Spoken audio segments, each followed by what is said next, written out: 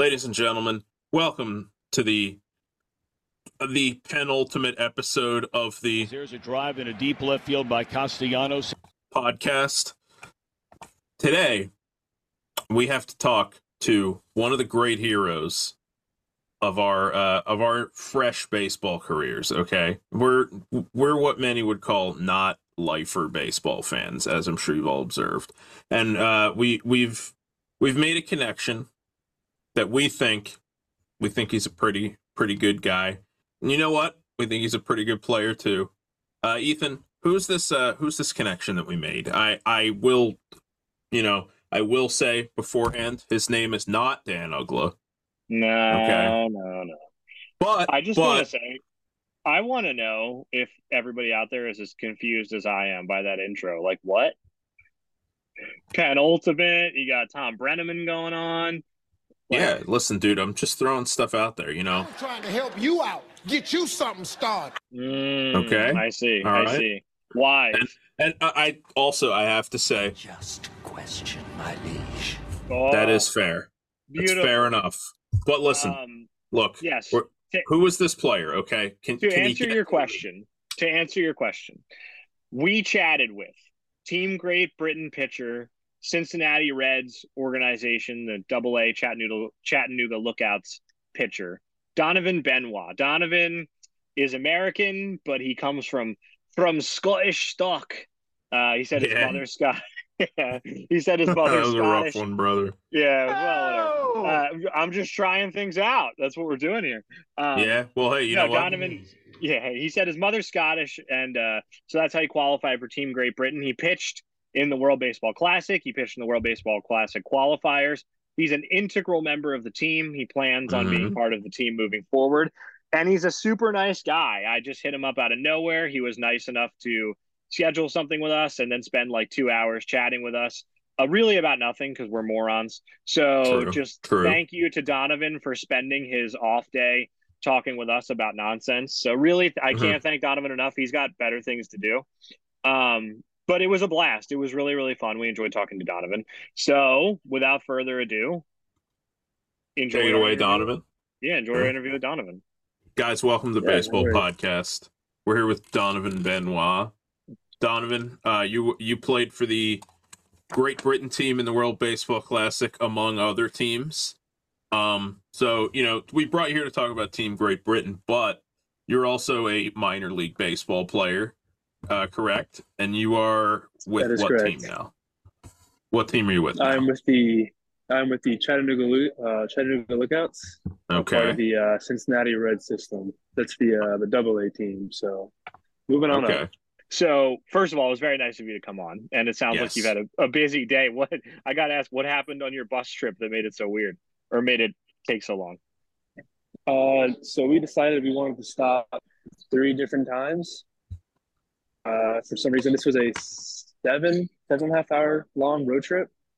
We went from Chattanooga, Tennessee to Biloxi, Mississippi. So, little Shockers matchup. We stopped once. Oh yeah, right next to all the casinos. So that's where all the guys are heading over right now. So you decided to spend your day off with us. Right, yeah. Yeah, right. I'm sorry. I don't want to hold you up if you got to get to the casino. By the way, how much time do you have? I don't want to take up your whole night. I'm free for a while. We don't usually go to bed for probably until like 11:30, 12 o'clock. We'll just go till 12 then. Yeah, we'll just go till 12. Perfect. You don't mind. Perfect. Yeah, you don't mind. No, anyway, all right. So now that we're being serious a little bit.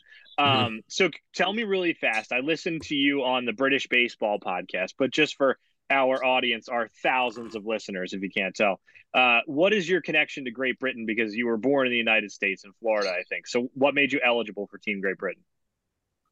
Yeah, so I am half Scottish. My mom was born and raised there. My grandparents born and raised there. That whole side of the family Scottish.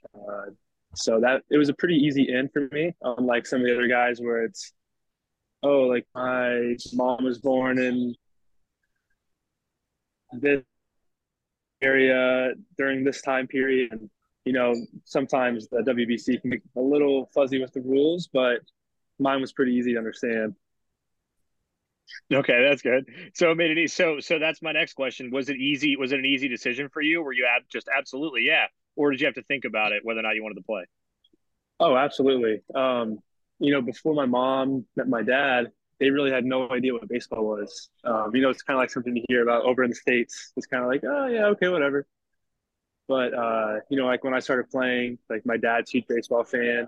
My Mhm. mom was like trying to like learn how to like all the baseball lingo and going to all the travel ball tournaments, and she didn't really understand. But over the years, she's started to understand. So I think it was a super cool opportunity for me to represent that side of the family, and kind of help the GB baseball team take off and kind of put us on a world stage. Yeah, absolutely. And you guys, I mean, we'll get into the main tournament later. I'm sort of trying to go in chronological order a little bit. I don't know if it'll work, but I want to know Right. Yeah, was we'll the give it a recruit. shot. Yeah, we're idiots, so we'll try. But was the recruiting process different for you at all because you're in affiliated ball because you're part of the Reds organization? Like, were there any, I guess, hurdles that you had to clear because of your affiliation, or was it smooth sailing for you? For me, it was pretty smooth sailing. Just because last year was my first year in pro ball. I was in high A last year, so I wasn't a huge big deal to the Reds at that time. They were like, "Oh yeah, for sure, like that's a great opportunity for him to go play." But like as you know, with a couple guys, the hurdles are hard.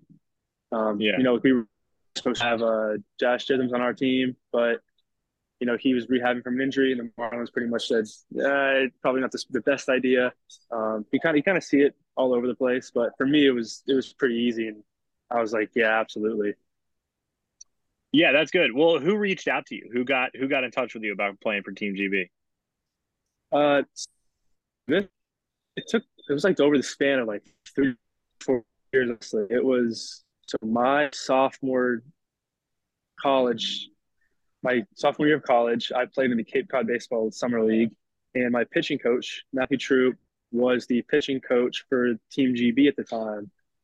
Um, After that summer, I saw him tweet something about GB baseball. So I reached out to him. I was like, dude, I had no idea they even had a national baseball team. Like, how do I get into this? And he was like, oh, that's awesome. I had no idea. So he reached out to Liam Carroll, who was the head coach of the GB baseball team at the time. And then I was going to play in the Euro Classic, I think, with them. Um, but then COVID came around. So that pretty much put everything on hold for a year. And then last year was the first time I heard about it again. That's when Drew Spencer reached back out to me. He said, "Hey, we know that you were interested a couple of years ago. It's been a long journey trying to turn over every single stone that we can with baseball players. Are you still interested?" And I was like, "Absolutely." So it took a while for it to come around, but it was definitely well worth it.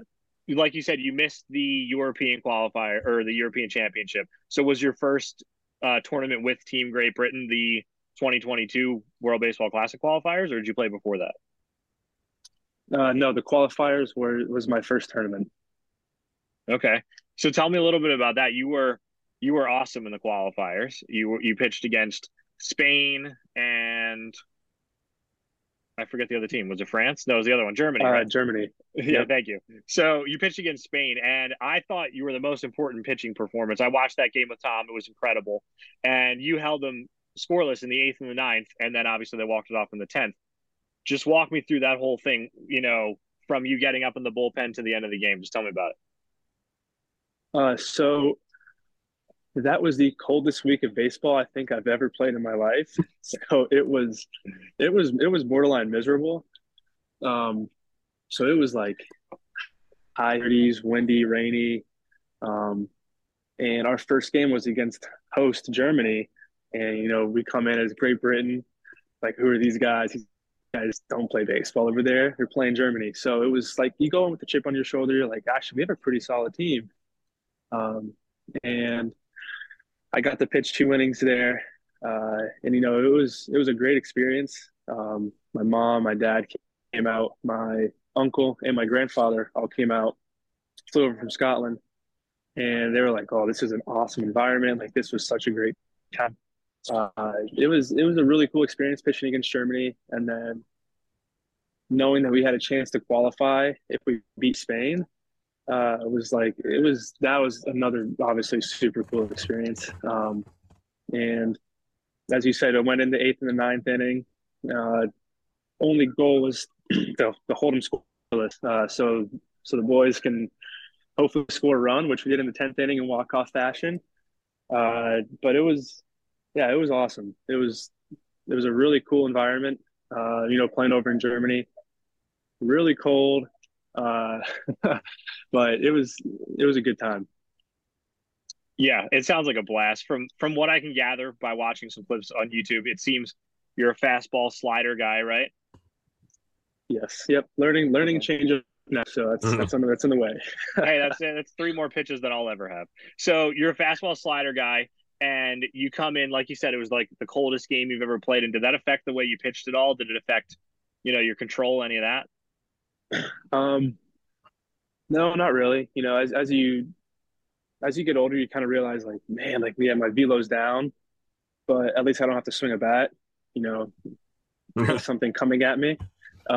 So even if you're throwing like a couple of mile an hour slower to the hitter, it still looks pretty fast, and they're moving slow as well. So you just have to get as hot as possible. Try not to overthrow to get that feel back. It's just kind of about hitting spots and pitching to their weaknesses at that point. Yeah, what kind of velo do you throw? I feel like I remember reading that you sit in like the mid 90s. Is that right? Uh, yeah, my most recent outing, I was 5 to 8. Okay. So I have a feeling a decent number of those guys on Team Germany probably don't see, mid to high 90s every day. So even if you got a tick or two off, you'll probably be okay, right? Yeah, that had to be part of it. You still got the velocity to put them away, and you always got the slider in the back pocket. Yeah, exactly. Is your slider your out pitch, or like what would you say you're going to, like 0-2, 1-2? Yeah, I would say slider. Okay. I like throwing my slider. I got a pretty unique slot, and it just plays off my fastball pretty well. Okay. All right. yeah, Yeah, let's, I think about this. I still play more than Ethan does, so these are the things that go through my head. I'm like, ooh, what do you think what do you think he throws 1-2? So he's got good velocity, but you don't want to just throw all fastballs. You don't want to be the average guy at my level. Well, I do want to ask Fastballs. because I was reading a prospect write up on you, right? And this was from August of 2022, so it's been a little less than a year. And I'll read you really quick. He writes, "This is a relief profile all the way, but it's a good one. I saw a couple of innings with two really good pitches. Fastball 93 to 96, the arm side run, topped out at 97. Slider was excellent with tight two-plane break between 83 and 85, and he threw a couple changeups as well. How much has your changeup chain? Well, that's a bad way of phrasing it, but how much of work have you been able to do on your changeup to, better yourself is the right term, but do you see what I'm getting at? How Yeah, much have no, you been able to definitely. improve since then is what I'm asking, I guess. Uh, I'm a big focus with the Reds and I is to develop a third pitch,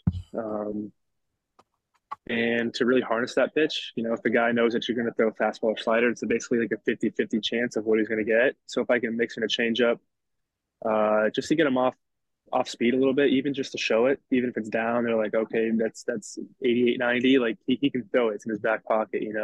Mm-hmm. It's been a pitch that I've been trying to throw for the past, I don't know, 16 years. So basically, once I started playing baseball, um, I'm just not great at pronating. Like all the guys who throw really good changeups are like, oh, I can really pronate. Like that's just not me. So it's been really Mm-hmm. difficult. But I think I'm really starting to figure it out. I found a grip that Okay. works, and I've been throwing games ever since I got promoted to Double A. I've been throwing it a lot more, and I've actually been getting a lot more swings and misses. a lot more strikes, which is great, you know. So scouting report, instead of saying like 1% changeups, it'll probably say like 10 to 15%, which is good because you know lefties, Hmm. because that because throwing sliders into lefties, you know they can just spin on it, you know, sometimes if it Right, yeah, goes it's too back risky. foot, Hmm. or if I go fastballs away, they can just slap it the other way. So it kind of gives something where they're just out in front. But Okay. it's developing, and I feel good with it now. Feeling a lot Yeah. better with it. Did So you throw so it at all in the World Baseball Classic, or were you uh not like under, development with it yet at the time? I was still in development stages with it. Okay. But you know, you kind of have to pick and choose when you want to develop a pitch and when you want to just go at guys. And I Yeah, felt, no, that's fair. I felt like Randy Rosarina wasn't the guy I should work my changeup with. Yeah, I could see that. There's a right. case to be made. But you know, double A game when we're up by two in the seventh inning, I'm like, okay, I can go change up 0-1 to this lefty right now, and Yeah. it's not going to hurt me, you know. So Mm. it's been a lot better. No changeups in the classic, though. Well, yeah. you Well, so win some, you lose some, right? that leads into my next question because in the qualifiers, I noticed a couple of names like, Bruce Maxwell, Aaron Altair, some like fringe major league guys. Philly's great, Aaron Altair, by the way. We're Philly Right, fans. yeah. All timer. And then you get into the World Baseball Classic, the main tournament, and you're facing guys like Freddie Freeman, Tyler O'Neill, Randy Arozarena, like you said, Alex Verdugo. How much does that change things for you? Do you have to, be a little more on the black all the time, or are you still just going at guys with the same mindset? Um, yeah, it's basically just this is what I have. Try to hit it. Type mentality, you know. Obviously, you don't want to go. Hey, Randy, here's a 0-0 fastball down the middle. A little get me over pitch that probably wouldn't end up too well. Right, Or yeah. you know, then again, it might. You know, you hit 300 and get out 7 to 10 times, but you're Yeah, Hawker. catch him off guard. Uh, He's looking for so you that know, changeup. Yeah, yeah, there you go. right. Uh, But no, it's really. I mean, it's baseball, so any guy can go out there and be late on a fastball, and it's still a double down the line. You know, mm, so it didn't really change kind of like with what teams we were playing. Maybe like against France, like I don't have to be too fine. You know, I don't have to put this fastball in the black. You can basically just right, go. I don't think they've seen anything over 90. No offense to the French team, but right. you know, as you sit and watch the game, you can kind of like, okay, these guys probably can't hit slider. These guys can't hit this. Um, but when you do face teams like USA, Mexico, it's like, oh, these guys can hit Hmm. anybody's fastball slider. So it's basically just pitching to your strengths at that point. I don't remember specifically, but who did you appear against in the World Baseball Classic proper? You pitched against Mexico and Canada. Was that your only appearances? Yes, yes, Canada, Okay. Mexico. Okay. So you didn't What get can to I? face Trout. No Trout matchup. No, Oh no no. Trout match. We wanted So to go more veteran guys. I guess is the correct term. Guys Okay. who they know they could throw strikes with not too much velocity, because you know something they don't really see too much is like righties throwing like 85, 87 with a flush changeup, you know. Hmm. Which you might be like, they're big league hitters. That's a BP to them. But you know, it's not. You know, like it's spring training. They still face all the top guys. They're still expecting, you know, the fastest speeds. Um, and we kind of took the underdog role in that first game, where it's like, yeah, we're gonna throw all these guys against you, hit them, you know. Right. yeah. And they kind of wanted to save more of the guys who can go a couple more innings into games that we could win, you know, like Canada and Colombia. Hmm. And it just set up that way to where we didn't play our best against Canada, and they played really good. Yeah. And then we played really well against Colombia, and we got a win. And then we played really well against Mexico, actually, with some guys who came back after a day down. So, um, like I said, it's baseball, you know. Yeah. Yeah. Anybody can We win. saw a lot of that's baseball in this World Baseball Classic, so that's for sure. Oh, absolutely. Yeah. And I think one of the important things was you went 2 innings against Canada in a game where it was just a track meet. I forget the final score, but it was like both teams scored like 10 runs, right? And it was really important to save the bullpen. It seemed to me watching the game, right? Right. Yeah. So I actually didn't even record an out against Canada. I'm thinking the other one. I'm sorry. No Whoops. worries. That's fine. You can think about that. No, I'm gonna worry. But it was if you go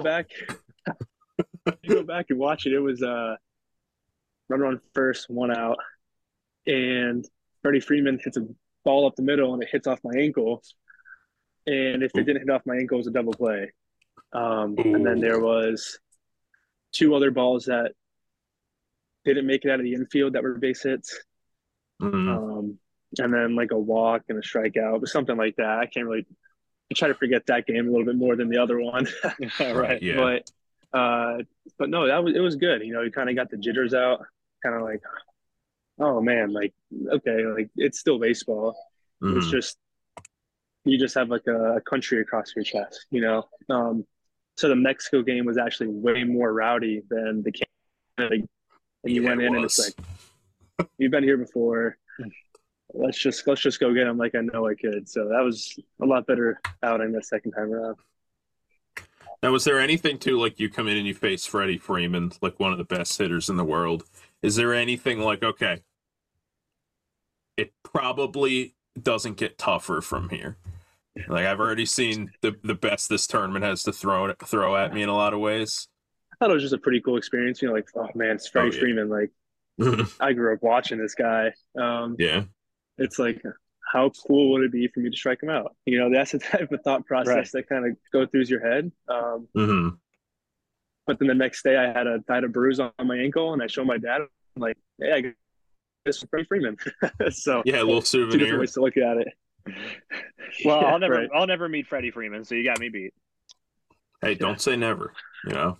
That's a good Who point. knows? Never know. Maybe, yeah. But no, that's a good Listen, point. I met George Springer a couple weeks ago, so, you know, these things happen. Yeah, you never know. Yeah.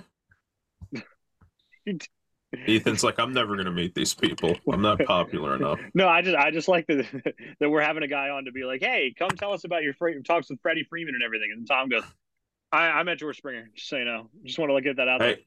Listen. just in case you guys didn't know. Donovan, Benoit, George Springer, I mean, I'd say equal in terms of how honored I am. So I'm taking Benoit every time.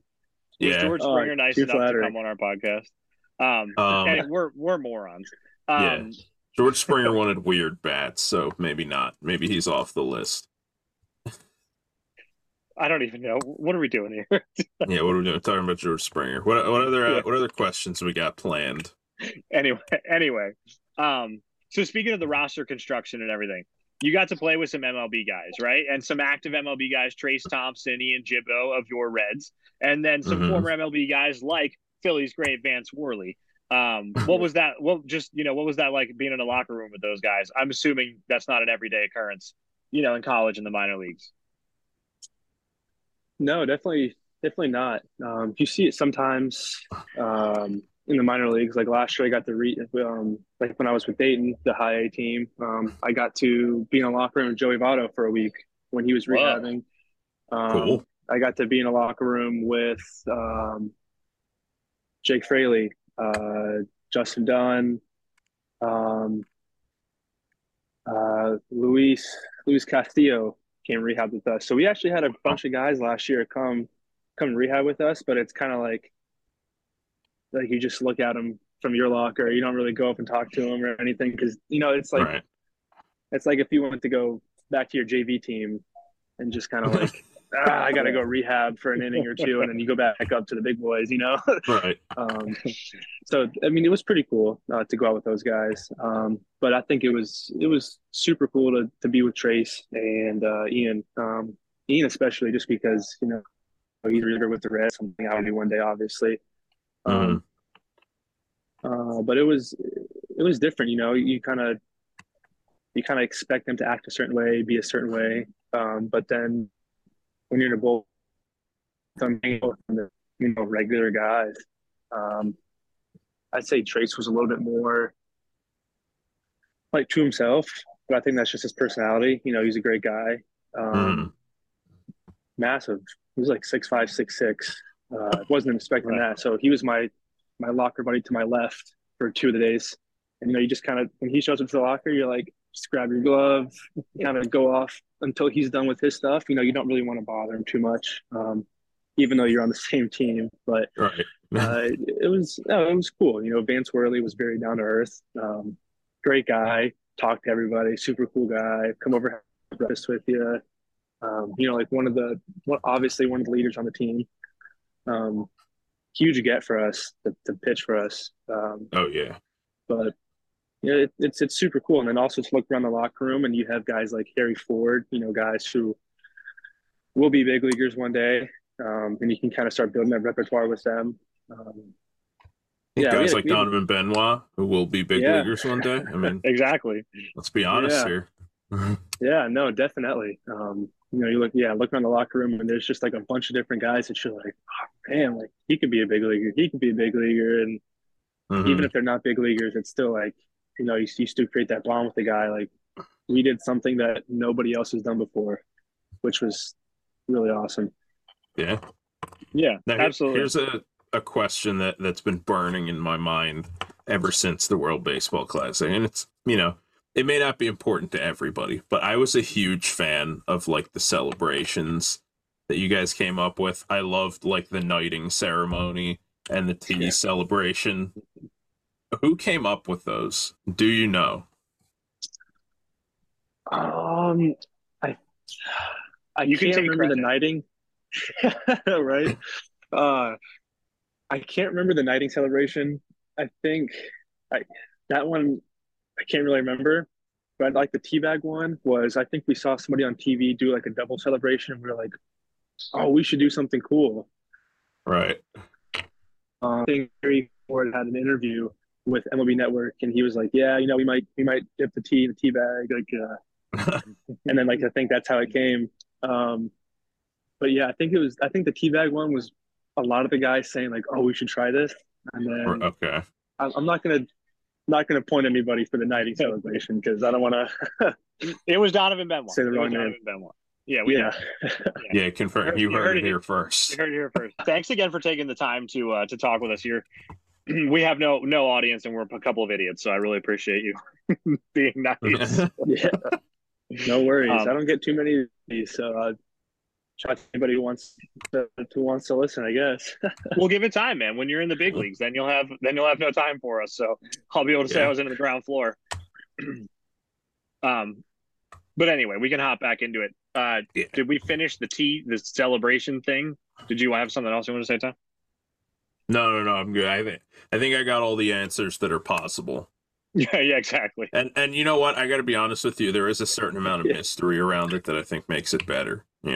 Yeah, that's a good point. You're right. It's sort of like the called shot. Fun fact for you guys is MLB actually took the crown and the cape, and they put that in they put it in Cooperstown. Oh, really? How cool is that? They did. I love that. That rules. So it was pretty cool from the last day that I know. So you're in Cooperstown, to some degree, right? Yeah, More than I'll ever. I was the one who came up with that. Yeah, more than I'll ever be. So I do want to ask, because we're talking about team celebrations and all this stuff, and as far as I could tell, you guys had these really cool off the wall celebrations. Everybody else kind of, they pointed the dugout, they whatever. But you guys had these really England specific ones, which was really cool. Do you think that spending time together, mostly the same group of guys in the qualifiers, was really important to you guys? Obviously, you had a couple of new additions for the main tournament, but for the most part, it was the same group.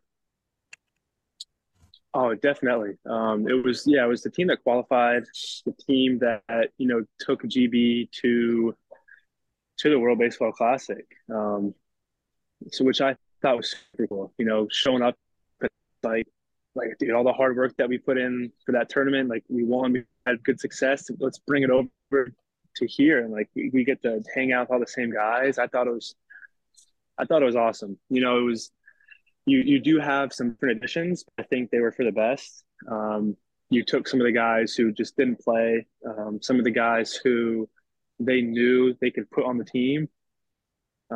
Good ball players, do not get me wrong, but when you can add guys like Trace Thompson and Ingabo, guys who were in their major league seasons or just finishing their seasons, it just makes it that much better, which was it was tough, kind of saying goodbye to, not really saying goodbye, but not having the other guys who helped you win it there with you. But I think everybody knew it was whatever team they're going to put out, it's for us to win.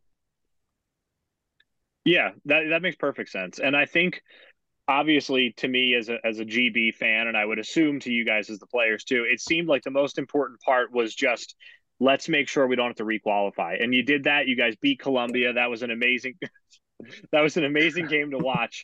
And how important is that to you guys as a team? And do you plan on playing in the next WBC now that you have a spot locked up? Oh, 100%. This is something I want to do for as long as possible. I think it was huge for us to win that game against Columbia. We were going into day three straight games. You come off a tough one to USA, and then you come off another one where you just got absolutely embarrassed against Canada. And it was like, all right, like we still have some pitching left. Like we're good. Like we saved some guys just for this game. And then for us to qualify, we were like, man, that was huge. We beat Columbia, and then Columbia loses their next game and we won the tiebreaker. And we're like, oh man, like we're good for the next game, or we're good for the next tournament. So it was, yeah, huge for us, huge for the program. So how wild was it? Were you guys all watching together? I know they showed Drew Spencer in the stands, but where were you when all this happened? Because if I remember correctly, you had to wait till Columbia lost to then qualify, right? Correct. So they had to lose to, I believe it was Mexico. No, because I think they beat Mexico. I think it was USA. They had to beat. And yeah, that sounds right. Yeah. Oh man, yeah, I do remember Canada. I mean, flip of a coin at this point. But I was watching in the hotel room, sitting there, and I was like, man, there's no way these guys are gonna win, right? There's no way. And they kept panning to Drew, and it was in the group chat. It was like, hey, we see you on TV. We see you on TV. And he's like, do I look good? But sitting there watching, it was just hoping, like, man, like, yes, the qualifier was fun. No, I do not want to do it again, just because right, the uncertainty around it. You much rather qualify for the next time. Yeah, absolutely. So where were you at when this happened? Where were you watching the game? I was in the hotel, and they had to go they played the last game of the little tournament format that we had, and we didn't have to play that last game because of course we didn't get a bye. So just sitting in my hotel room, I was like, should I head back to spring training today or should I go tomorrow? And I was like, I'm going tomorrow. So just hanging out in the hotel room, just had the TV on, pretty much the only thing I was watching. Actually, can I ask you a really dumb question on something you just mentioned that's not related? I noticed this with you guys. I'm also a big Team Israel fan because my family's Jewish, and so I noticed this with them too. You guys had a bye on the last day of your round, and Israel had a bye on the first day of their round. And with all the pitching restrictions, you have to wait a day after so many pitches, and you have to wait 4 days after so many pitches. Does it annoy you as a player that you don't get the off day in between so that you can reset some guys' pitch counts? Oh, definitely. Yeah, 100%. I think it's just whatever teams the bottom is basically like, yeah, you guys get screwed over with the schedule. So, we won the qualifier. So we were actually supposed to go to Japan by the way that we did the calculations. We were supposed to go to Japan, but of course the selection show comes on and we get put with USA. We're like, of course, but that's who I wanted to play against. So yeah, 4 straight days. And that was the tough part I was talking about pitching, where you have some guys in the first game that probably can't come back until day 3 or day 4 because a little bit older guys. And you guys have in day that's why day 2 and day 3 were so important to us because it was we're gonna have to put all of our arms in these 2 games, try to win. because restriction, they can't really come back to too many pitches. So it was difficult, but we kind of figured a way around it. Yeah, well, I mean, obviously, yeah, because you guys qualified, and that seemed like that was the most important goal heading into the tournament. So we haven't said it yet. So by the way, congratulations. Yeah. Just so it's out there. But Yes. I do want to ask. It's the least I can do. I do want to ask, how do you think playing in the WBC and your performance and like I said, amazing in the qualifiers, an excellent game against Mexico. Do you think that's aided your, I guess, professional development at all, your career progression within the Reds? That's a good question. I'm honestly not too sure. I think for me as a player, yes, that's helped me. Um, I'm not sure how the Reds view it. Obviously, I'm hoping they view it as positive. But I'm not really too sure. For me, it was awesome pitching against, like Verdugo, Rosarino, Freddie Freeman, O'Neill, all those guys. Because it's like, oh yeah, I can go out there and do it. So as a player, you're like, oh yeah, like they're just older, they're stronger, they're just a little bit better than some of the guys I'm facing now. But like I know I can go out there and dominate every single time I go out there. It's a thought process, but um, so yeah, as a player, I thought it was really good. Yeah, absolutely. Well, that's great. And I would hope they won't hold it against you if you go out there and give up a couple knocks to, Freddie Freeman and Randy Rosarena and stuff. I don't think that would really be fair. Right.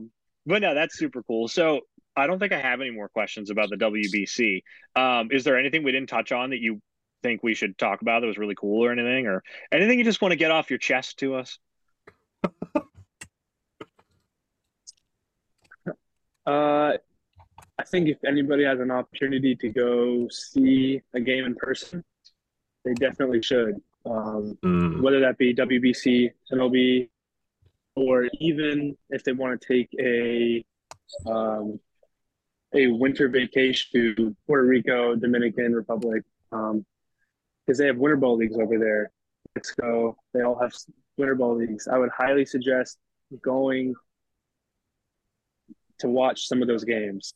Because it's not like the States where everybody just kind of sits around, has a beer, like, oh, cool, like, no, I struck out, boo, oh, you got a hit, all right, cool, it's truly like one of the most fun environments playing when I played against Mexico.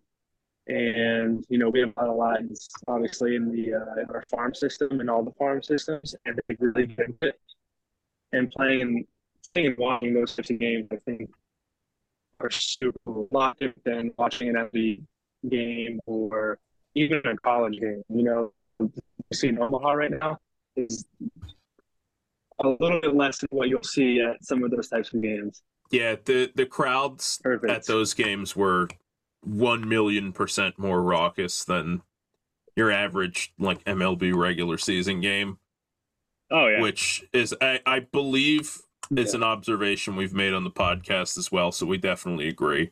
How were the crowds in Germany, did you think, on a cold, rainy day where, it's you in Spain, not Germany? What were the crowds like there?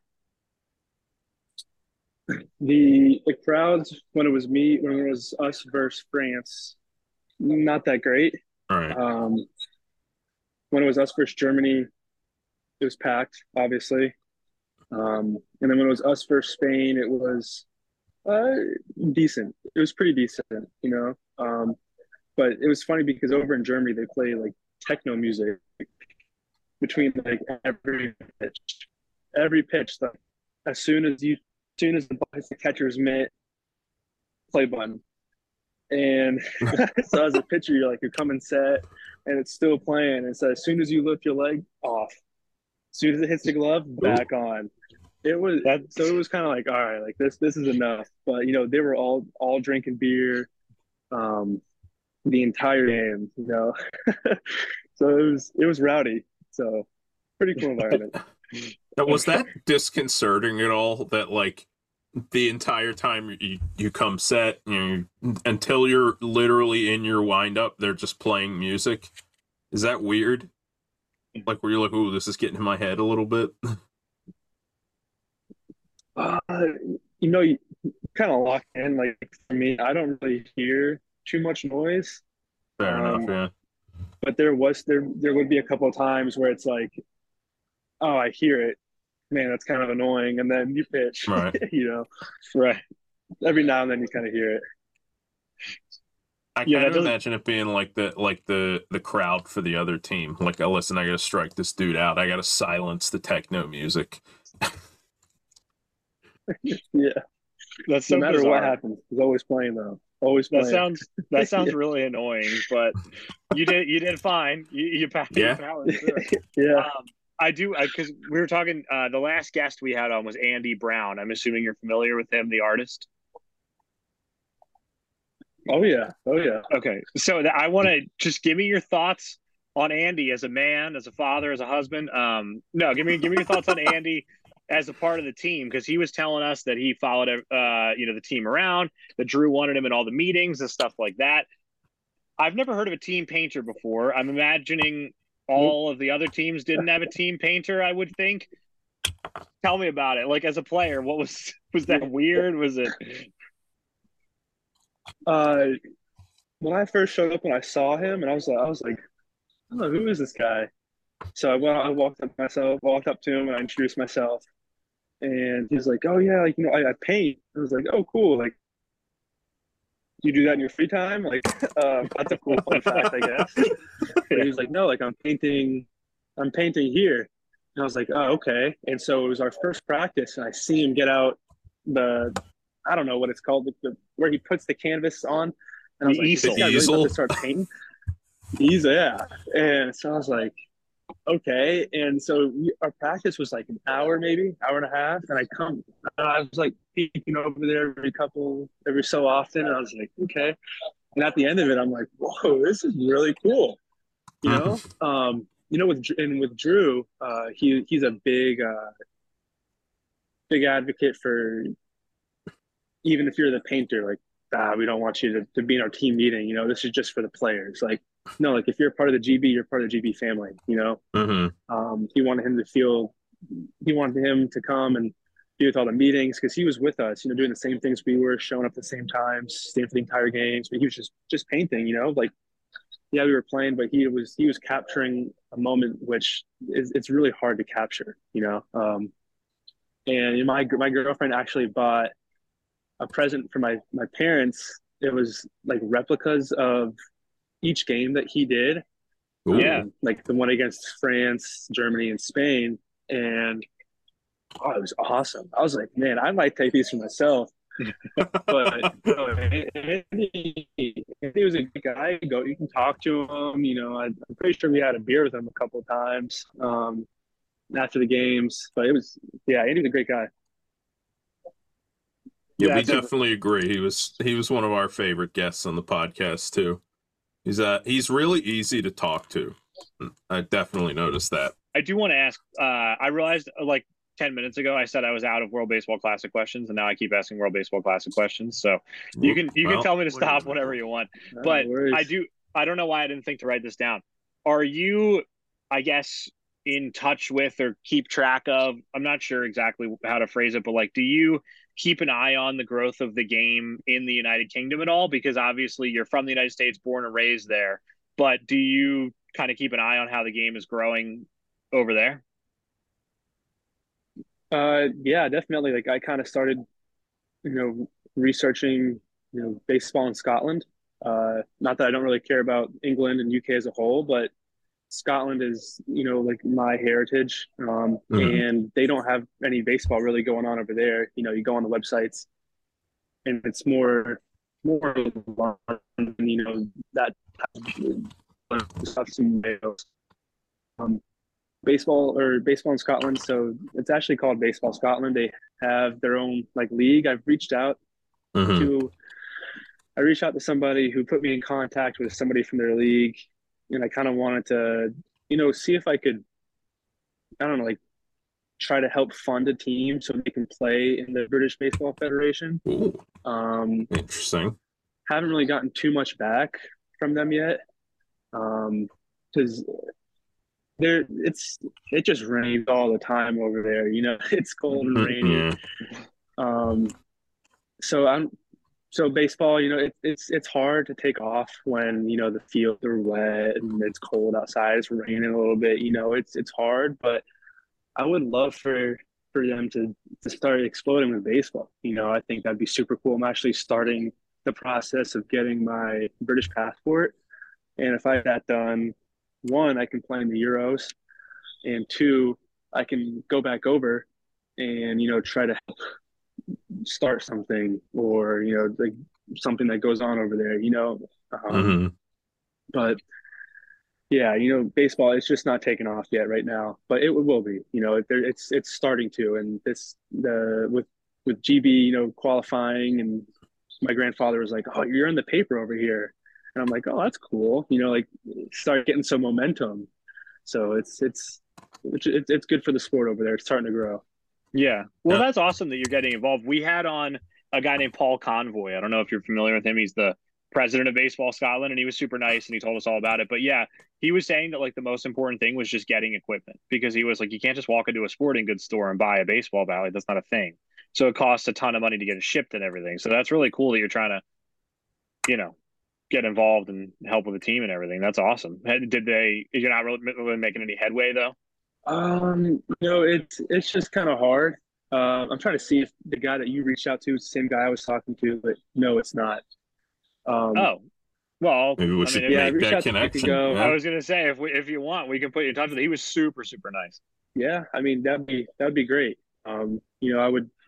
What I understand is travel is difficult. Mm-hmm. They obviously need equipment. And that's just the main thing. So, you through baseballs like crazy.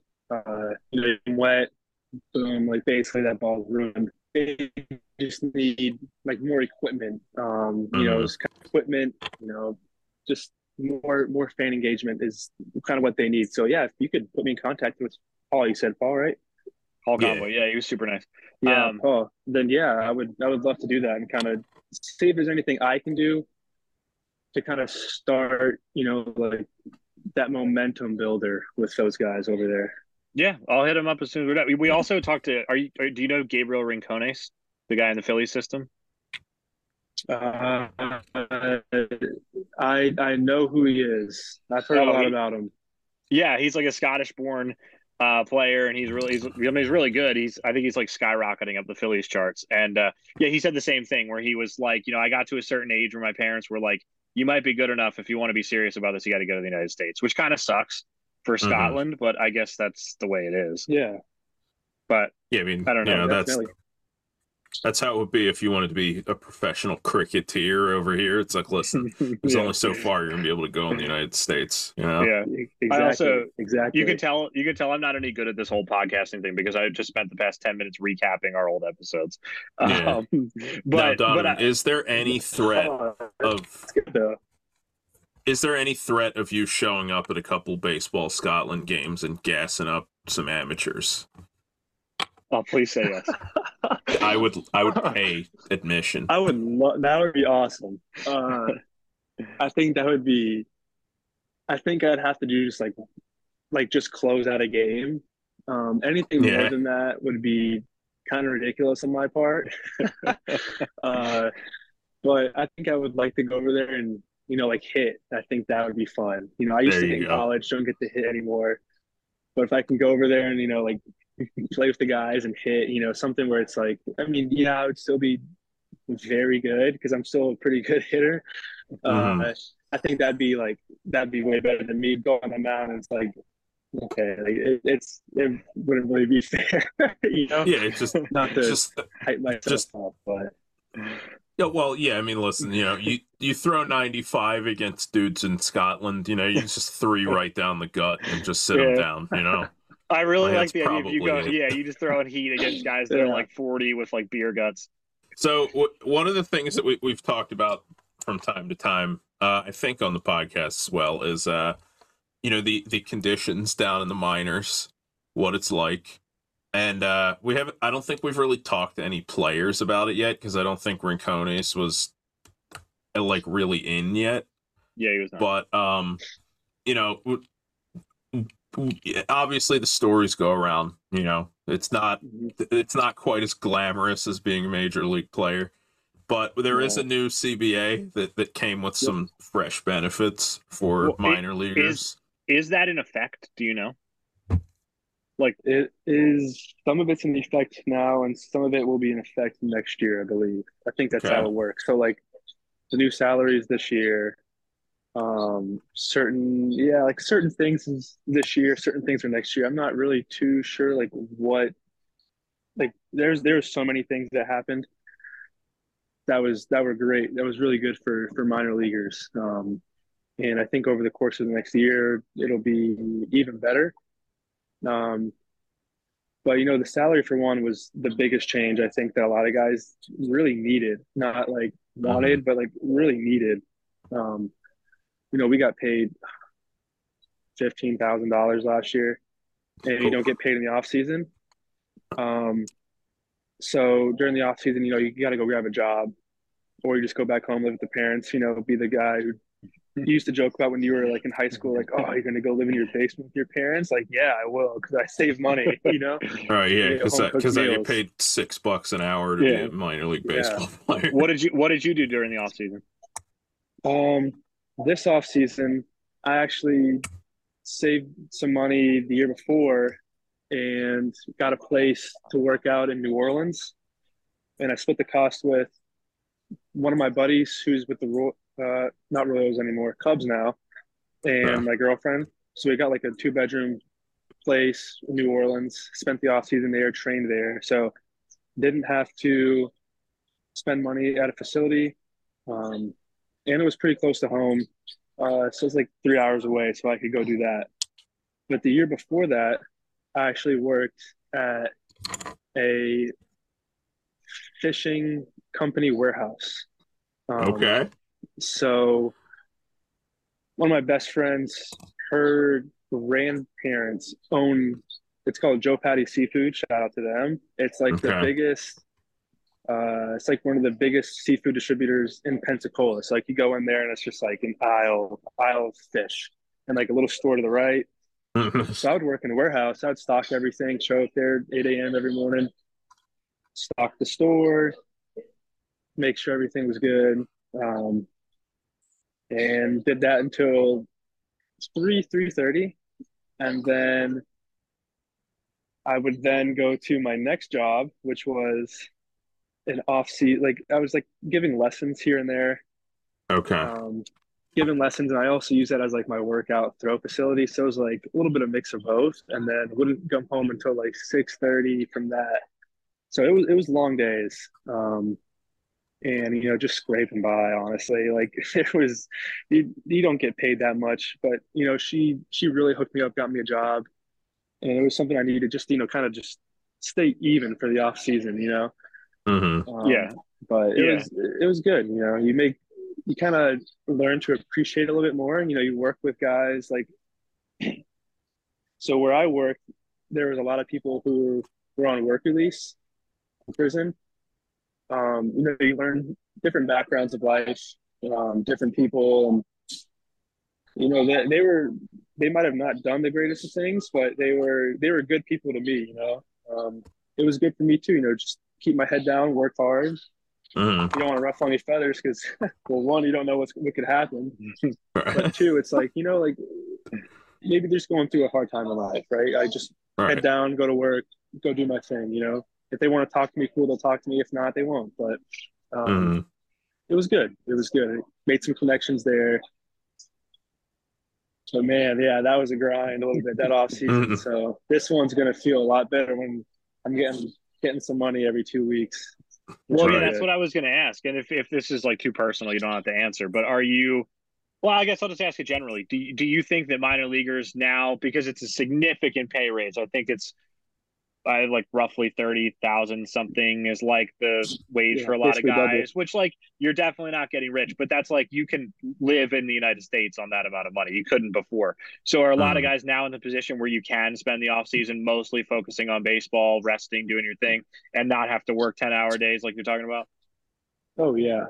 Yeah, definitely. Because the teams pay for your housing in the minor league system. So my housing's paid for. So it's basically all profit that you make. If you want to, besides like groceries, stuff like that, like Right. Yeah. pay off the phone bill, car insurance. Like besides that, like we don't pay for rent. So you really only pay for rent in the off season if you want to. Um, for me, I might go spend it with my girlfriend in New York. So that'll be free for me because she's paying for it, because she has Mm-hmm. her job there. If not, I can just go back to my parents' house. But for some guys where they don't have the luxury of doing that, they can easily go grab something like a 6 month lease in the off season, and they're not going to be like, man, can I afford to eat out tonight, or can I afford to Right. like put gas in my car with that Mm-hmm. working? But so like we were saying, it's basically double of what we got paid last year, which just helps a lot. Yeah, absolutely. Absolutely. Well, one of the things that you were saying, because we were trying to set up this meeting and we had a schedule for 7:30, and then you're like, my bus took forever. And it was like a 7-hour ride. I know I was reading Jeff Passan's article before we got on about the minor league CBA and the changes, and it sort of had a nebulous, we're making improvements to the geographical range games are going to be taking place in, and hopefully the travel won't be as bad. 7 hours still sounds like it sucks. Like, what's the Yeah, it travel like? does. What's the travel like in general, Yeah. and what's the travel like compared to last year when there was no CBA?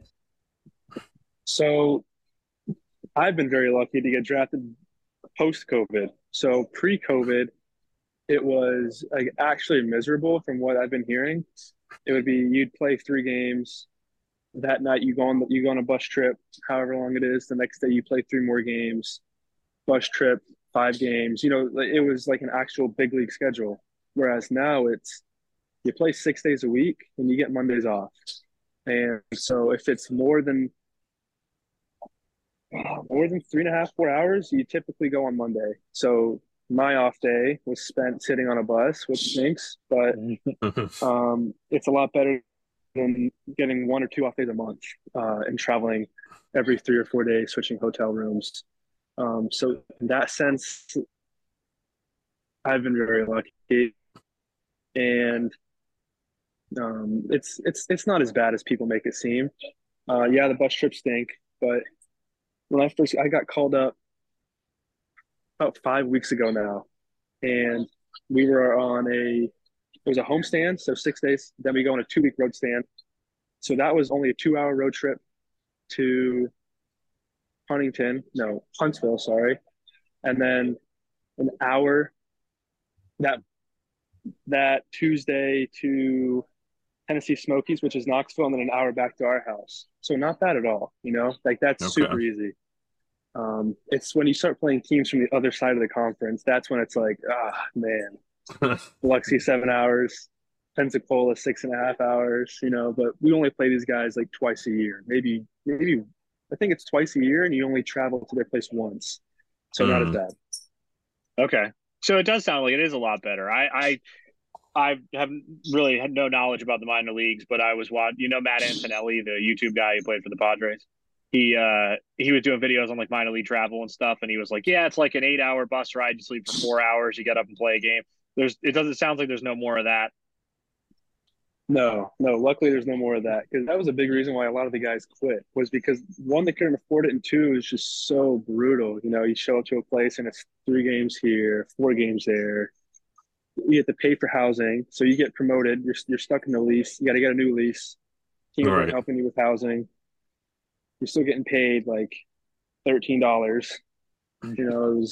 So it's a lot. It's a lot better now.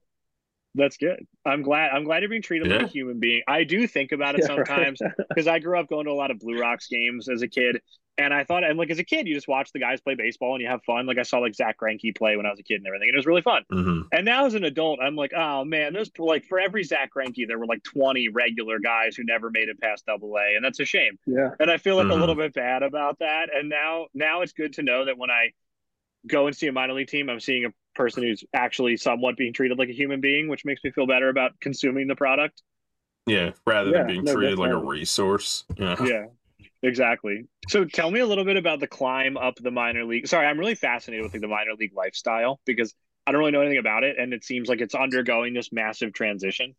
So, like, tell me a little bit about like just the climb up the minor league ladder. Like, do the conditions improve every step of the way? Like, I'm assuming it changes once you're on the 40-man roster.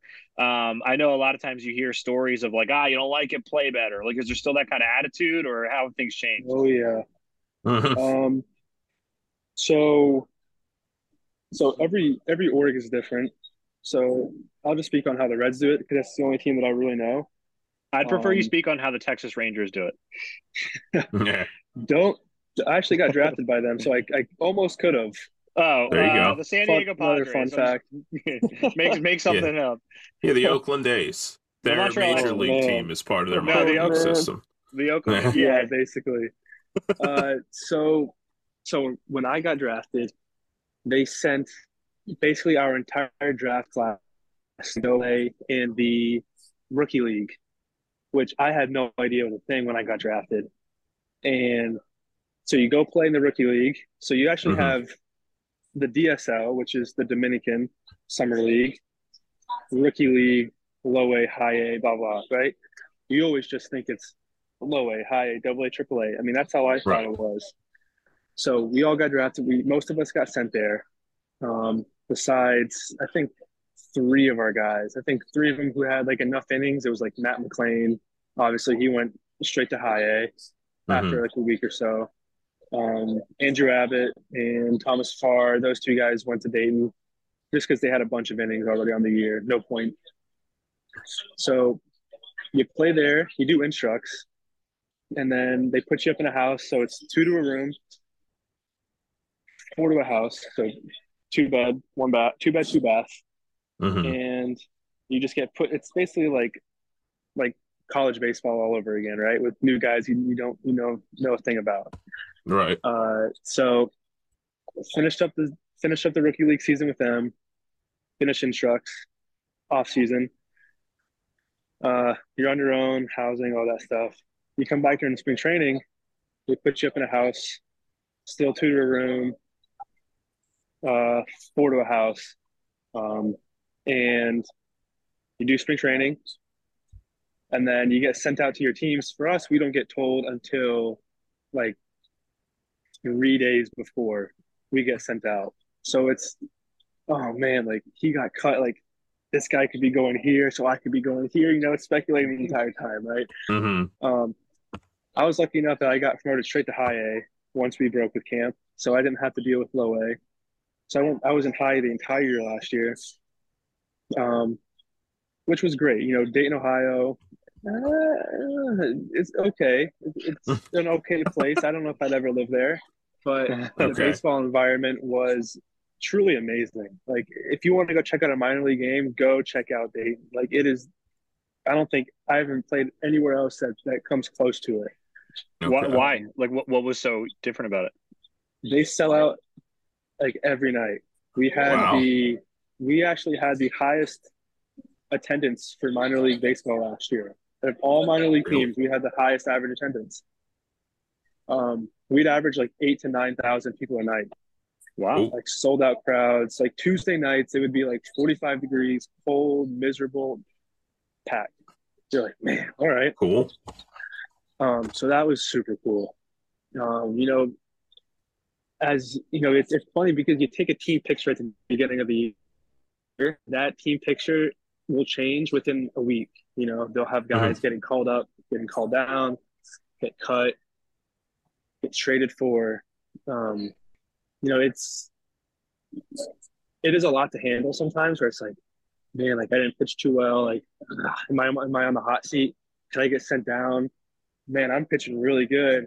I could get promoted. It was basically you fight all those emotions throughout the entire year.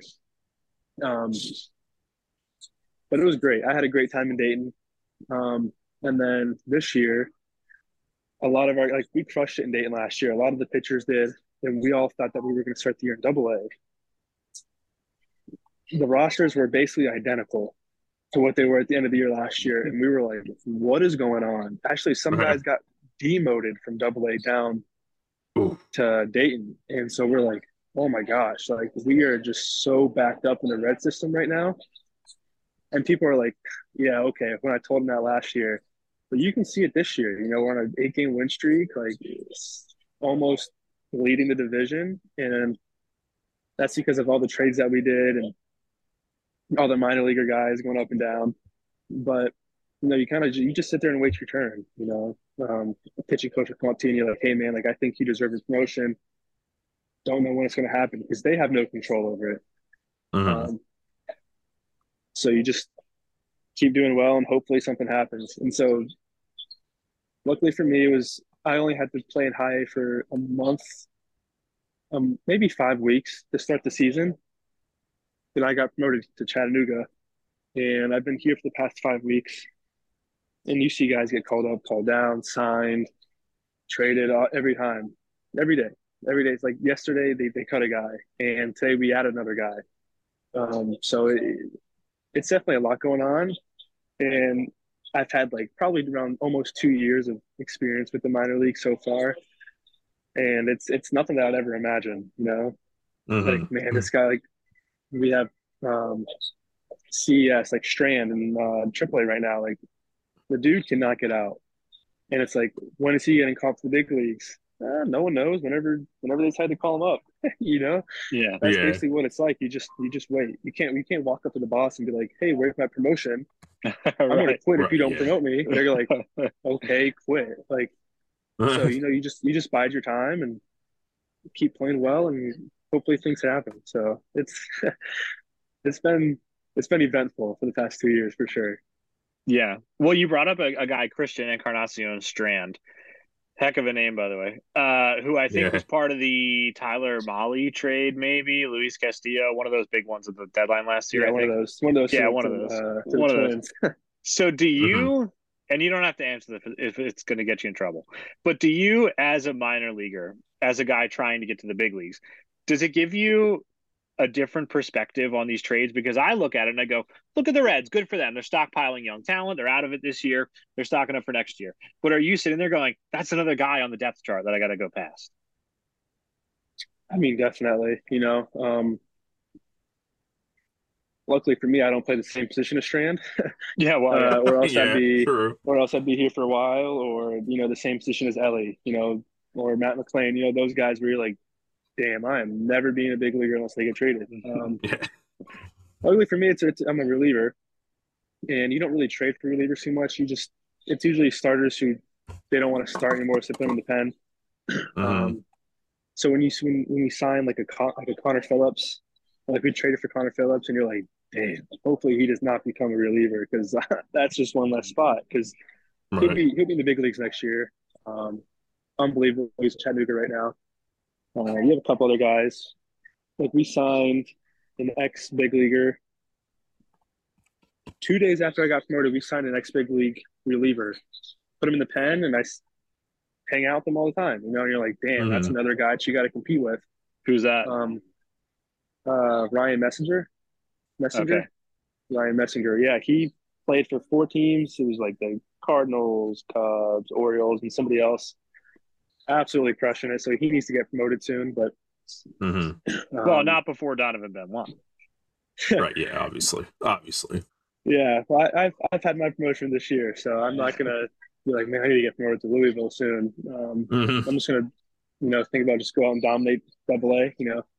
Right. That's the thing is you just got to get adjusted to each league. You face high A hitters, and it's, man, their 1 through 5 is really good. 6 through 9, just they're whatever. AA, you have more of like, hey, their 1 through 7 is really good, or like their 1 through 4 is really good. Their 4 through 6, 7 is good, and their like 8, 9 is like, don't give them a cookie, Right. And I assume that's how it is as you go up every single level, because they just take the best hitters and move them up, obviously.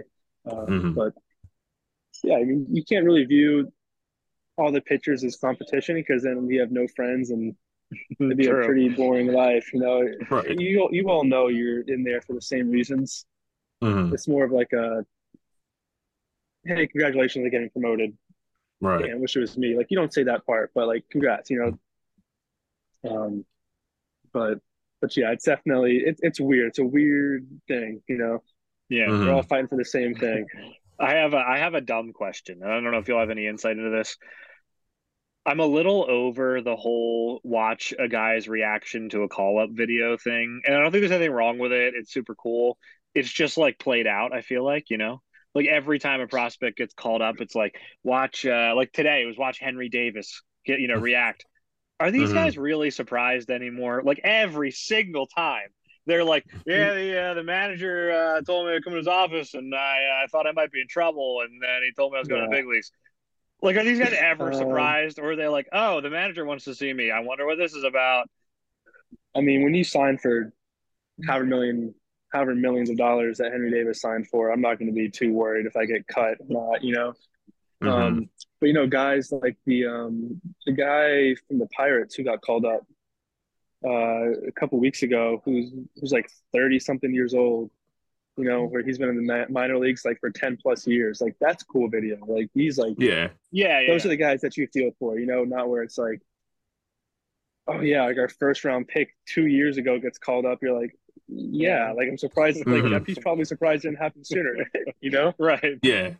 And some elite prospect just rockets up the system. It's like, oh, well, yeah. I Yeah, mean, listen, who's really that shocked that like yeah, I J know. Rod made the major league roster. Like, wow, incredible, dude. Yeah, I really didn't know if he was gonna pull it off. yeah. Ellie But De La yeah, Cruz. yeah, those Yeah, lifers, it is yeah, different. yeah. That it's just like, oh, cool. Like it's about time. Yeah. But Yeah, like if you have more videos where it's like the low round guys or yeah, guys who've been in the minors for a while, then it's like, man, like that's cool. Like you'll watch Yeah. those videos more than the second overall pick or the first overall pick, whatever he was a couple years Right. ago. yeah. Did you play with Ellie De La Cruz at all, or was he in a I different did last level year. than you? You did? Yep, we Okay. started the year off. Yeah, he started the year off in Dayton last year. Um, so I played the first half with him, and oh my gosh, he is the best baseball player I've ever seen in my life. And Wow. there's no Well, you one. haven't seen I, me yet. Sorry. I think I'm I think if sorry. we were to combine like the number one guy that you've seen, combine him with like the second and third base like greatest guys you've ever seen play, combine them into one, and like that's Ellie. Yeah, Yeah, he seems like he's like a six tool player. You know, like Yeah, no, somehow he it's unbelievable. I'm telling it is the craziest. Like every game, literally every single game, there's like something you can go home and talk about. Like, did you see how fast he ran around the bases today? Like unreal. yeah. Did you see how hard he hit that ball today? Did you see that play? Like it's every game. I'm telling you, it's not like one game a week. It was every day that you're like, dude, this guy is not human. It was Hmm. truly yeah, incredible. yeah, I mean, he came up and he put an instant exclamation point on the beginning of his major league career. So, Yep. the world at large is getting to see what you're talking about here. Yeah, He's no kind of a doubt. I've freak. told buddies. Yeah, I've told buddies. I'm like, I don't know if you guys can bet if he can be like when he's going to make his debut. Like, you guys need to like seriously check into this guy because he is. You guys need to go buy a jersey. You guys need to Hmm. go ask him for a signed ball. Like, Yeah. unreal, Start buying those unbelievable. Yeah, rookie cards. Yeah. yeah. yeah. I Invest. so one of uh one of my one of my buddies, like one of my close Latino friends, Hmm. is really good friends with Ellie, and he Okay. actually gave me a signed Ellie De La Cruz baseball card. Whoa. So, Hang on to that. yeah, Okay. not the flex or anything, but I have That's a your signed Ellie card. That's like my that's your mortgage in a couple retirement. years. Yeah. Yeah. yeah, I don't want to brag on you, Donovan, but I got a signed Reed Brignac card upstairs. So what can I oh what can I really? say? I don't even know if you know who Reed Brignac is. He was like a Hey, Philly and a Ray. That's the most random. I got a Brandon Duckworth poster that's signed. I don't know if you know who hey, that I got a signed Lastings Millage sitting right is. here. Oh, last thing. Well, all right, all right, all I right. said, I can't get at the We're show. getting far afield. Are you a big baseball fan? Like, did you grow up watching a million games? You still pay attention all the time, or are you just kind of, yeah, I play baseball. It's fun. I have a reason for asking this. I grew up watching baseball a lot. Huge Red Sox fan. Dad's born and raised right outside of Boston, so um, like we would always watch all the Red Sox games. Like I knew who every player was. I think I stopped right after they won the World Series. Um, kind of like really starting to like Which one? the True. 2018 one. Okay. Oh, So okay. you're a sicko like us. Like if I say like Nick Green, you know who that is? No, it was more. Was he a big leaguer? Yeah, he was like on the 07 team. Yeah, in the most It's okay. technical sense possible, yes. Yeah, Okay, whatever. It's fine. I'm being silly. The reason it was. I watched. No, go ahead. Sort of. I kind of stopped over the past couple of years because now you turn on TV and you're like, dude, I'm better than this guy. Why am I? That type of stuff. Yeah. You're like, I have like, never I can't had really that feeling watch... once in my life, and I never like, will. Or you like my dad won't watch the Red Sox anymore because they didn't draft me. So we don't it's really personal draft too now. much. Yeah, for him like that, like it's not that personal. Like he's like, they didn't draft you. I'm a Reds fan now, buddy. This is a call to action. Now you got to get to the big leagues, get 6 years of service time, and then make them pay you a lot of money. That's all. That's all you got to do. That's all you got to do. That's not too bad. Yeah. Lickety split, no problem. Well, here's my reason for asking. This was a very circuitous route. We have a game we like to play called Elmer Descends. You can play if you'd like. I'll explain to you. But basically, the point of the game, it's very simple. You just name the most random baseball player you can think of. So I might say, here's why I bring it up. One of the guys we've mentioned before is Brian LaHair. And I noticed that Brian LaHair was your manager. And that is blowing my mind right now. Tell me about Brian LaHair, because do you have certain names that just evoke baseball to you as a kid? Yeah, I mean, like maybe a Red Sox or something, like just that guy. Yeah, he was you know what I mean? Brian LaHair is one of those guys. I didn't really ask a question. Like Kevin Youkilis, like his dude always imitate him, like growing up with the bat. Sure, as a big Red Sox fan, and you're like, oh man, they're cool. Like Clay Buchholz, that's a random one. Red Sox fan for you back in the day. Philly's great. Yeah, he was my first. He was my first autograph. So I thought that was super cool. So, did you said Elmer? Elmer Descends. Yeah, he was my rookie league pitching coach. Was he? No. Yeah. Donovan, you've been very nice. You've given me more than I'm worth. Oh! If you can put me in touch with Elmer Descends, I will pay you whatever amount of money you want. Yeah, we'll figure it out. Unless I'm getting like his last name very mixed up with somebody else, but he was like a big leaguer with the Latin guy, right? Yeah, he was a Elmer Mexican Descends guy. was on the Reds for a while, so it's not like that shocking. You know Elmer Descends? He was on Team Mexico. He was their pitching coach. Yeah. So whatever it takes, get me on a Zoom call with Elmer Descends. No, it was he. Every day during rookie ball, like he'd show up there and he's like, "Okay, guys, today we play the Dodgers. They can run, they can hit. All right, let's go get them." And you're just like, "All right, Elmer, let's go." Yeah. I love it. So like we're true baseball sickos, and we sit there like we literally have a game called Melvin Moore. I don't know if you remember Melvin Moore, probably because he was an Oriole for a long time. That's okay. Melvin Moore was like a super random baseball player, and the whole point of the game is we'll pull up a roster and go, Tom, go, and you have to try and name every single player you can. And the same thing with Elmer Descends. You just try to name the most random players you can think of. Like we're like true baseball sickos, and Elmer Descends has been the most random player we have ever come up with. And now knowing that I'm 1 degree of separation from Elmer Descends, this is blowing my mind. Yeah, and Brian LaHair. Is wild. Yeah, this is crazy to me. Yeah, no, but a cool story with Elmer. So he was my pitching coach, put out in rookie league, and then I'm pretty sure he retired because he's not with us anymore. So he became the coach of Mexico, the pitching coach with Team Mexico, and I'll tell you this because it's actually like a really cool story to me that meant a lot. So after the game against Mexico, I'm about to get on the bus and I get like a tap on the shoulder. I turn around and I see Elmer and I'm like, oh my gosh, I haven't seen you in so long. Like, how's it going? He was like, oh, hey, like, how's it going? I'm like, what are you doing here? He's like, oh, I'm actually the pitching coach for Team Mexico. And I was like, oh man, that's awesome. Like it was good to see you. And he was like, hey, like you did an awesome job today. Like you're a future big leaguer. And I was like, like it Oh, means a lot. Like when he says that, and I was like, whoa, that was really cool. Like so he that didn't have really to come over stuck and with say you, that. huh? Yeah, because he didn't really talk too much with us in rookie ball league. Okay. Just because you have two pitching coaches, you have one Spanish and one American, just so they That can speak to all the Latin guys. And mhm.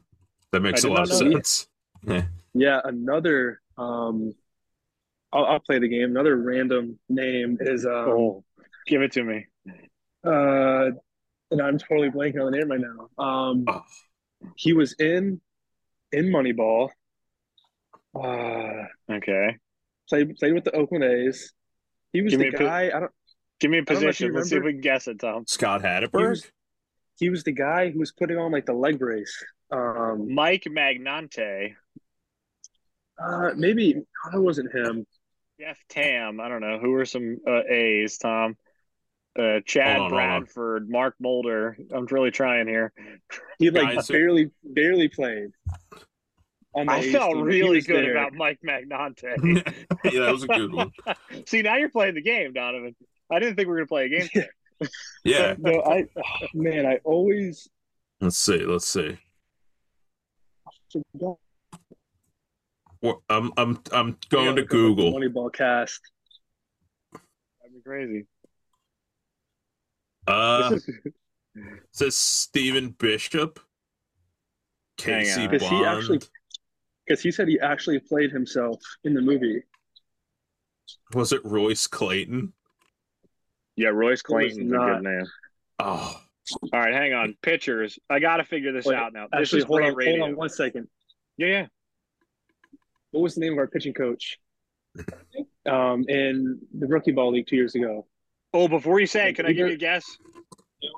pitching coach Ebert. Is it Ebert? Oh, Darren Ebert. oh no, no, That no! was his See, name. Yeah. Okay. I don't know if you heard me, but I have my headphones in. Thank you. Darren Ebert. Yep, that was him.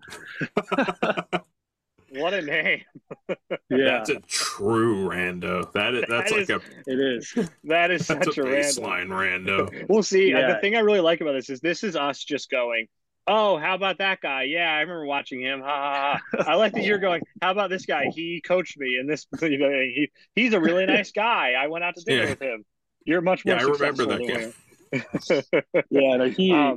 Yeah, no, Darren Ebert. Yep, he was our other pitching coach, and he would always talk about like how he was in the movie, and he still gets royalties from it for being the money Oh ball. shoot! well, why Okay, wouldn't so you? he's Cool. so he might be more accurately described as an actor who also played Major League Baseball at this point. Yeah, like, I guess. Yeah, which you one's- really could. Yeah, which one's he getting more money from? You know? Yeah, exactly. Yeah, that's a good question. We're going off the rails here. I have another. I'm all the way back to the WBC. I do want to ask, what was the what was like the housing and stuff like, and do you get paid for the WBC? Like, just like the lifestyle of the WBC for those 2 weeks. Very big league esque. From what I know. Mhm. But it was cool. We actually got put up at the Arizona Grand Resort and Spa. So Whoa. a really nice hotel. Yeah, sounds bougie. They had a their own golf course there, which I definitely played the first day I showed up. They have a pool, so you have your own room, and each room was like a living room style, and then like a king size bed in the back. Hmm. So I stayed there for like, I think it was like almost 2 weeks. So yeah, you got meal money, and they gave you some gear. So I got like a backpack that it's like a JanSport backpack, but it said like World Baseball Classic on it, which I still use. It's just super cool. Hmm. We got like an Apple Watch, which I was like, damn, Whoa. all right. So I was like, all right, not expecting that. And then yeah, I think that's pretty much it. But yeah, like each day they cater, like you get food, just like here, like you get caterers that come in and cook food, but it was like a steak every single day. You're like, damn. Sometimes the steak was a little bit more dumb than you'd like, but you're like, it's still a steak, you know? Right. Yeah. But yeah, they would bus you to the field, bus you back. Yeah, very cool. It was the bus is just like you're a big league team, just like you're Mm, playing at the D-back stadium and you're the home team that day. That's so cool. right. No, So I this is you did the already in the minors version of going to fantasy camp. Yeah, Yeah. exactly. no. You You know, know it what? was It was more predictive. This is what it will be like when you make the major leagues, as opposed to someone like me who's going, this is what it would be like if you had a different body. Yeah, yeah. If you had 1,000,000% more Yeah. talent, this is what you'd live. So do you? I know there's like a prize pool that you get depending on where you fall, and then I think it gets split between the players and the team and stuff. Do you get paid for the WBC, or is it just you get a chunk of the winnings? each team gets paid. So you make it, each team gets this amount of money. You make it to the next round, you get more, you get Mm, a lot more. So um, we got, we got paid $1,000 for the qualifier. And then we actually just got that check about a month ago. So ridiculously long. Yeah. Because I mean, I'm not going to say that, but um, the WBC, that money still has, holy cow, that money still has not come out, and that probably won't for probably the end of the year, honestly. Right. So I'm not too sure how much we get paid, but yes, we do get paid for that. That's there you super go. cool. That's awesome. Now how about I'm taking up all your night, but how about like Regensburg? Like I'm assuming it wasn't as nice amenities and stuff in the qualifiers. Um, no, not really, but it was still nice. It was still it was about like a minor league locker room, a little bit smaller, but still enough room for everybody. It wasn't like you were Okay. crammed. It was nice. It was nice. It was. We made it not nice after the last game after popping champagne bottles everywhere and and all that stuff. And it was funny because the loser of that game had to play the next day Mm-hmm. against Czech Republic, Right. and Famously, Spain actually had our locker room the next day. No. nice. So they could Oh, smell all like the old stale champagne, and so like sorry about it, but not really. And they ended up losing, so we're like, wow. yeah. But You guys were in their heads. So you're saying yeah, you got to yeah, look at Team Spain and say you don't like it? Play better. Yeah. yeah, True. exactly. No, but it was no, WBC was awesome. You don't realize how many like minor leaguers you play against. Mm-hmm. Like I played against one guy from Spain who was on my team currently. Noel V. We Marte, actually right? Noelle Marte, yes. And um, I played with another guy who was on Team Germany, Jake Gilbert. Mm-hmm. I played with actually my roommate is Evan Kravitz, who plays on Team Israel. Um, Oh, okay.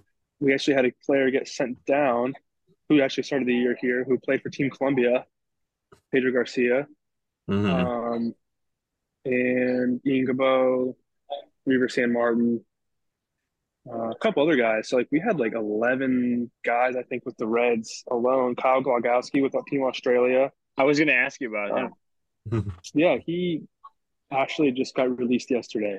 That was the Ooh. guy I was talking about. But Ooh. great guy. He was Well. one of my buddies on this team, but I wouldn't be surprised if he gets picked up sometime soon. So Mm-hmm. Yeah, I guess there is a certain amount of like being released isn't really the end because there are 31 other teams out there that are you know right. that will have room for somebody, especially I feel like pitchers, because there is a Yeah, certain amount of you can just never have enough pitching. exactly. I mean, Reds have signed probably 5 guys, if not more, just because of like injuries and we need coverage. So Mm-hmm. you can always bring a guy like that on, and even if it's just temporary, if you pitch well, like you know what, you Yeah, can pitch long term for us. So yeah, who Yeah. knows? Well, Donovan, we've taken up like 2 hours of your night. You got to go. You Mhm. got a casino you got to go to.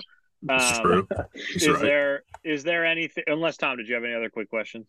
No, I did just want to add in terms of talking about the casino. That was the only thing I had to add. Excellent. Beautiful.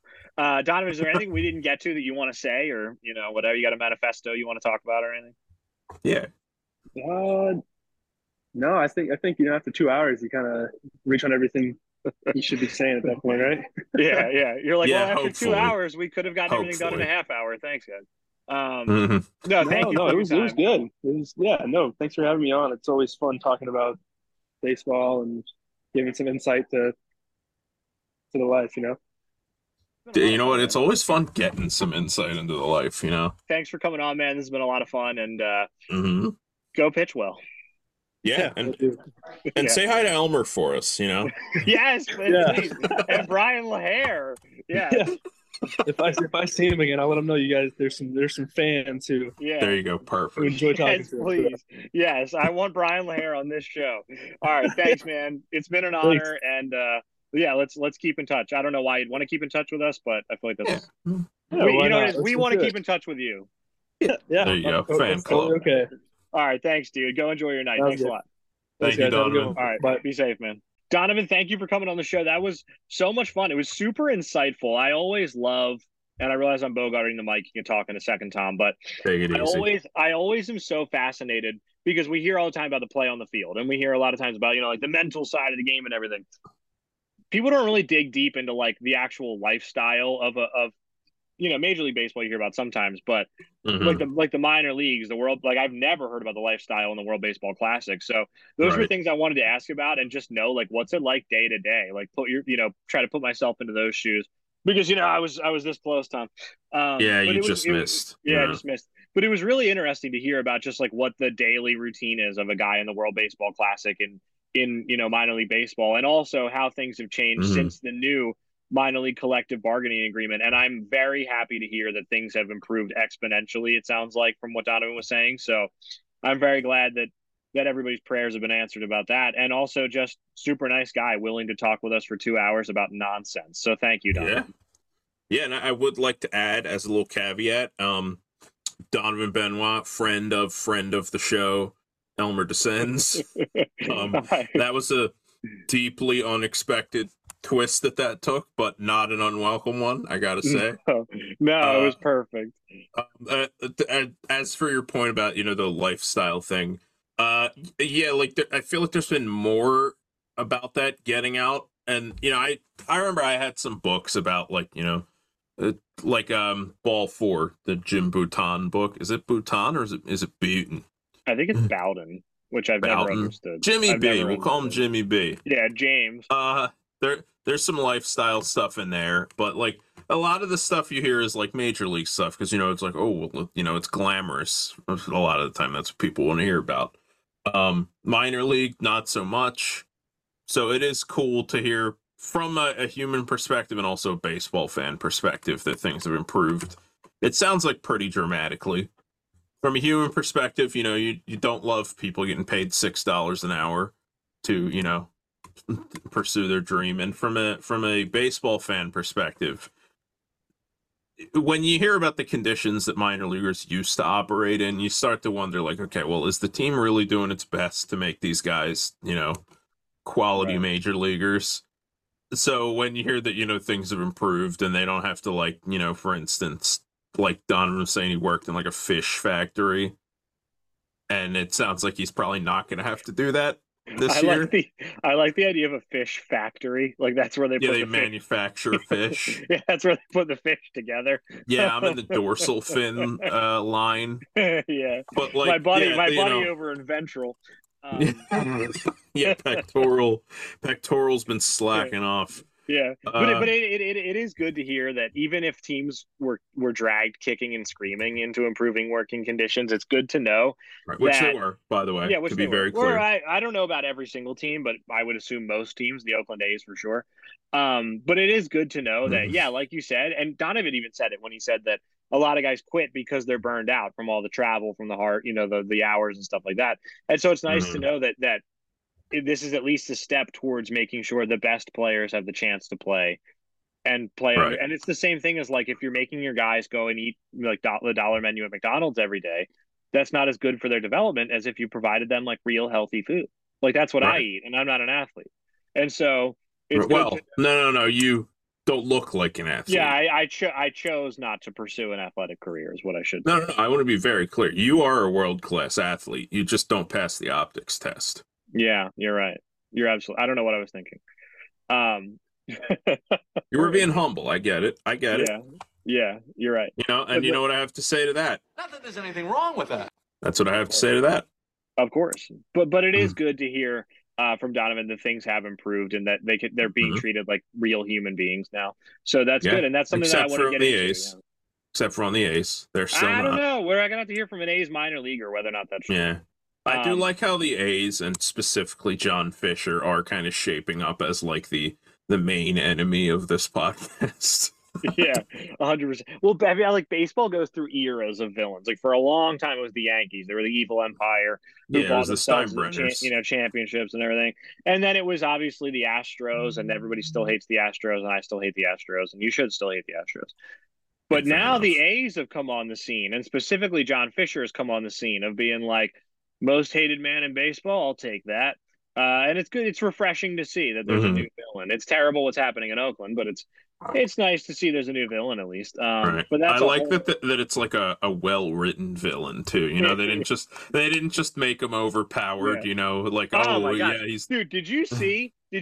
I'm paraphrasing. I don't have it in front of me, but did you see that the A's did that whole reverse, or the A's fans did that whole reverse boycott thing, and it went really well, and it got a lot of coverage, and they were doing the whole sell the team thing. I think I know where you're going with this.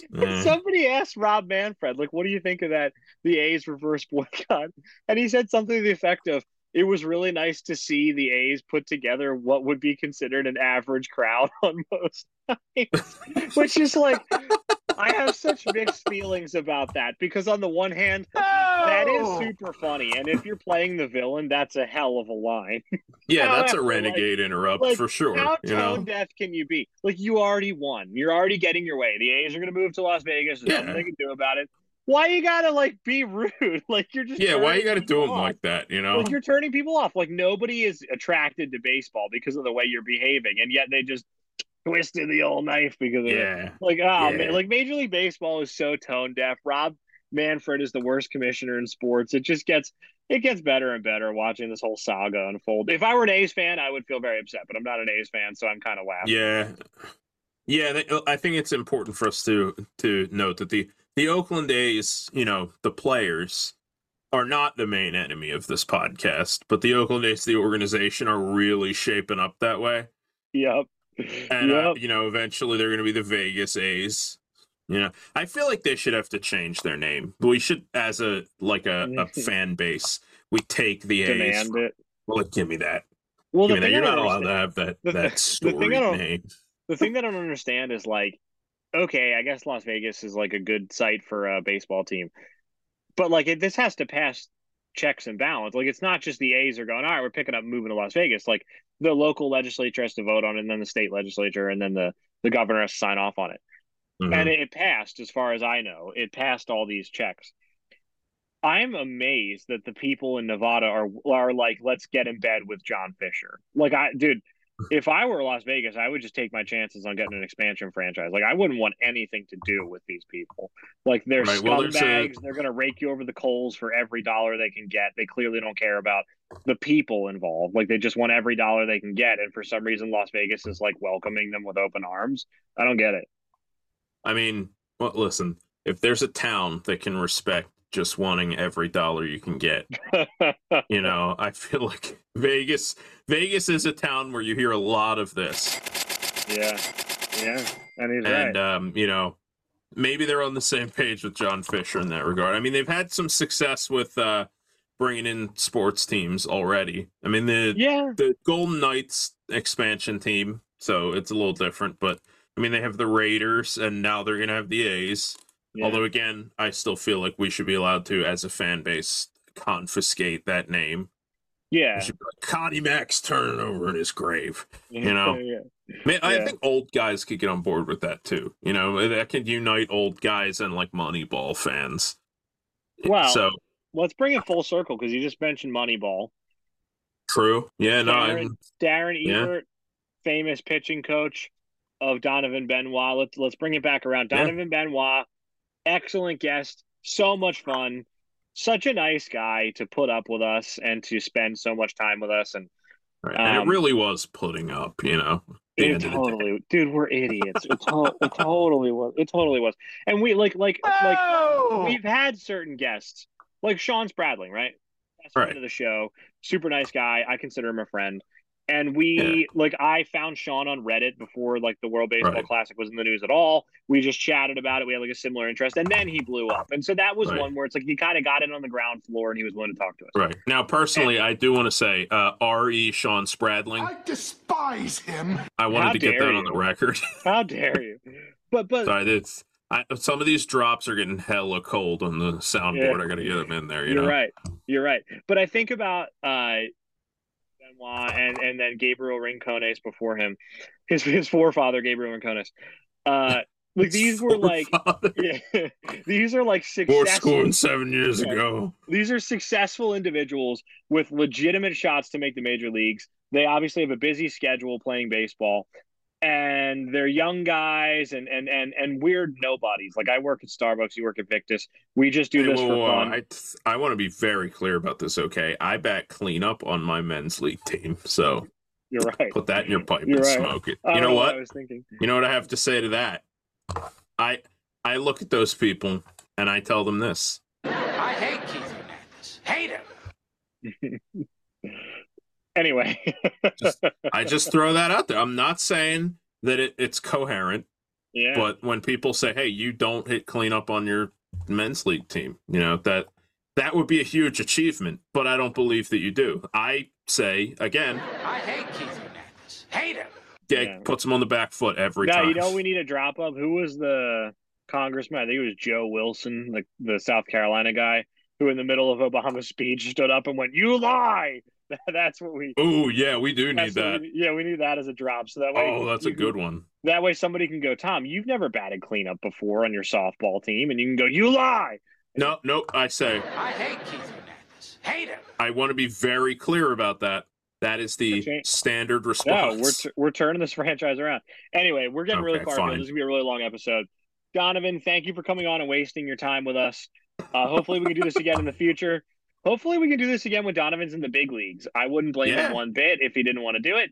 But Donovan Gabe Rincones crossover episode. Oh, yes. All right, so Ethan just finished live on the podcast. I got to bring this back to Kenny really fast. Kenny DeJohn, friend of the show. He did an episode of his podcast where he was talking about I don't remember, some sort of card in MLB The Show who was really good. And he was like, everyone prepare to arrive in your pants. And that's what just happened. Yeah, that's what just happened there. So anyway, Donovan, thank you for coming on. I would love to do this again. One day when Donovan's in the big leagues with the Reds, I'm going to shoot my shot and see if he wants to come on the show. And I hope for his sake he says no, but maybe he'll be gullible enough to do it with us. Yeah. So maybe you were going with this whole, when he's in the big leagues, man, you got all hopeful and wistful. You're like, I'll shoot my shot. And I was like, hey, man, he's spoken for. Yeah, he's got a girlfriend. Anyway, let's call it quits. Donovan, let's wrap it up. Thank you for coming on the show. The best of luck with the Chattanooga Lookouts, and say hello to Elmer Descends for us. Yes. And Brian Lair, if you see him, if you cross paths. Yeah, why not just drop it in there? You know, what's the worst that could happen? Yeah. But yeah, until then, until, our dreams are finally realized, there is another dream that I have every night. And there's just one thing that's just that one recurring phrase that torments me every night. Do you know what it is? I have a guess. Go ahead. Okay, well, guess in your mind. Everybody guess along with them. I am going to tell you what it is now because it happens to be relevant because, this has been the baseball podcast. And the answer to that whole statement is... His name is Dan Harlow! And moreover, he will see you on the next one.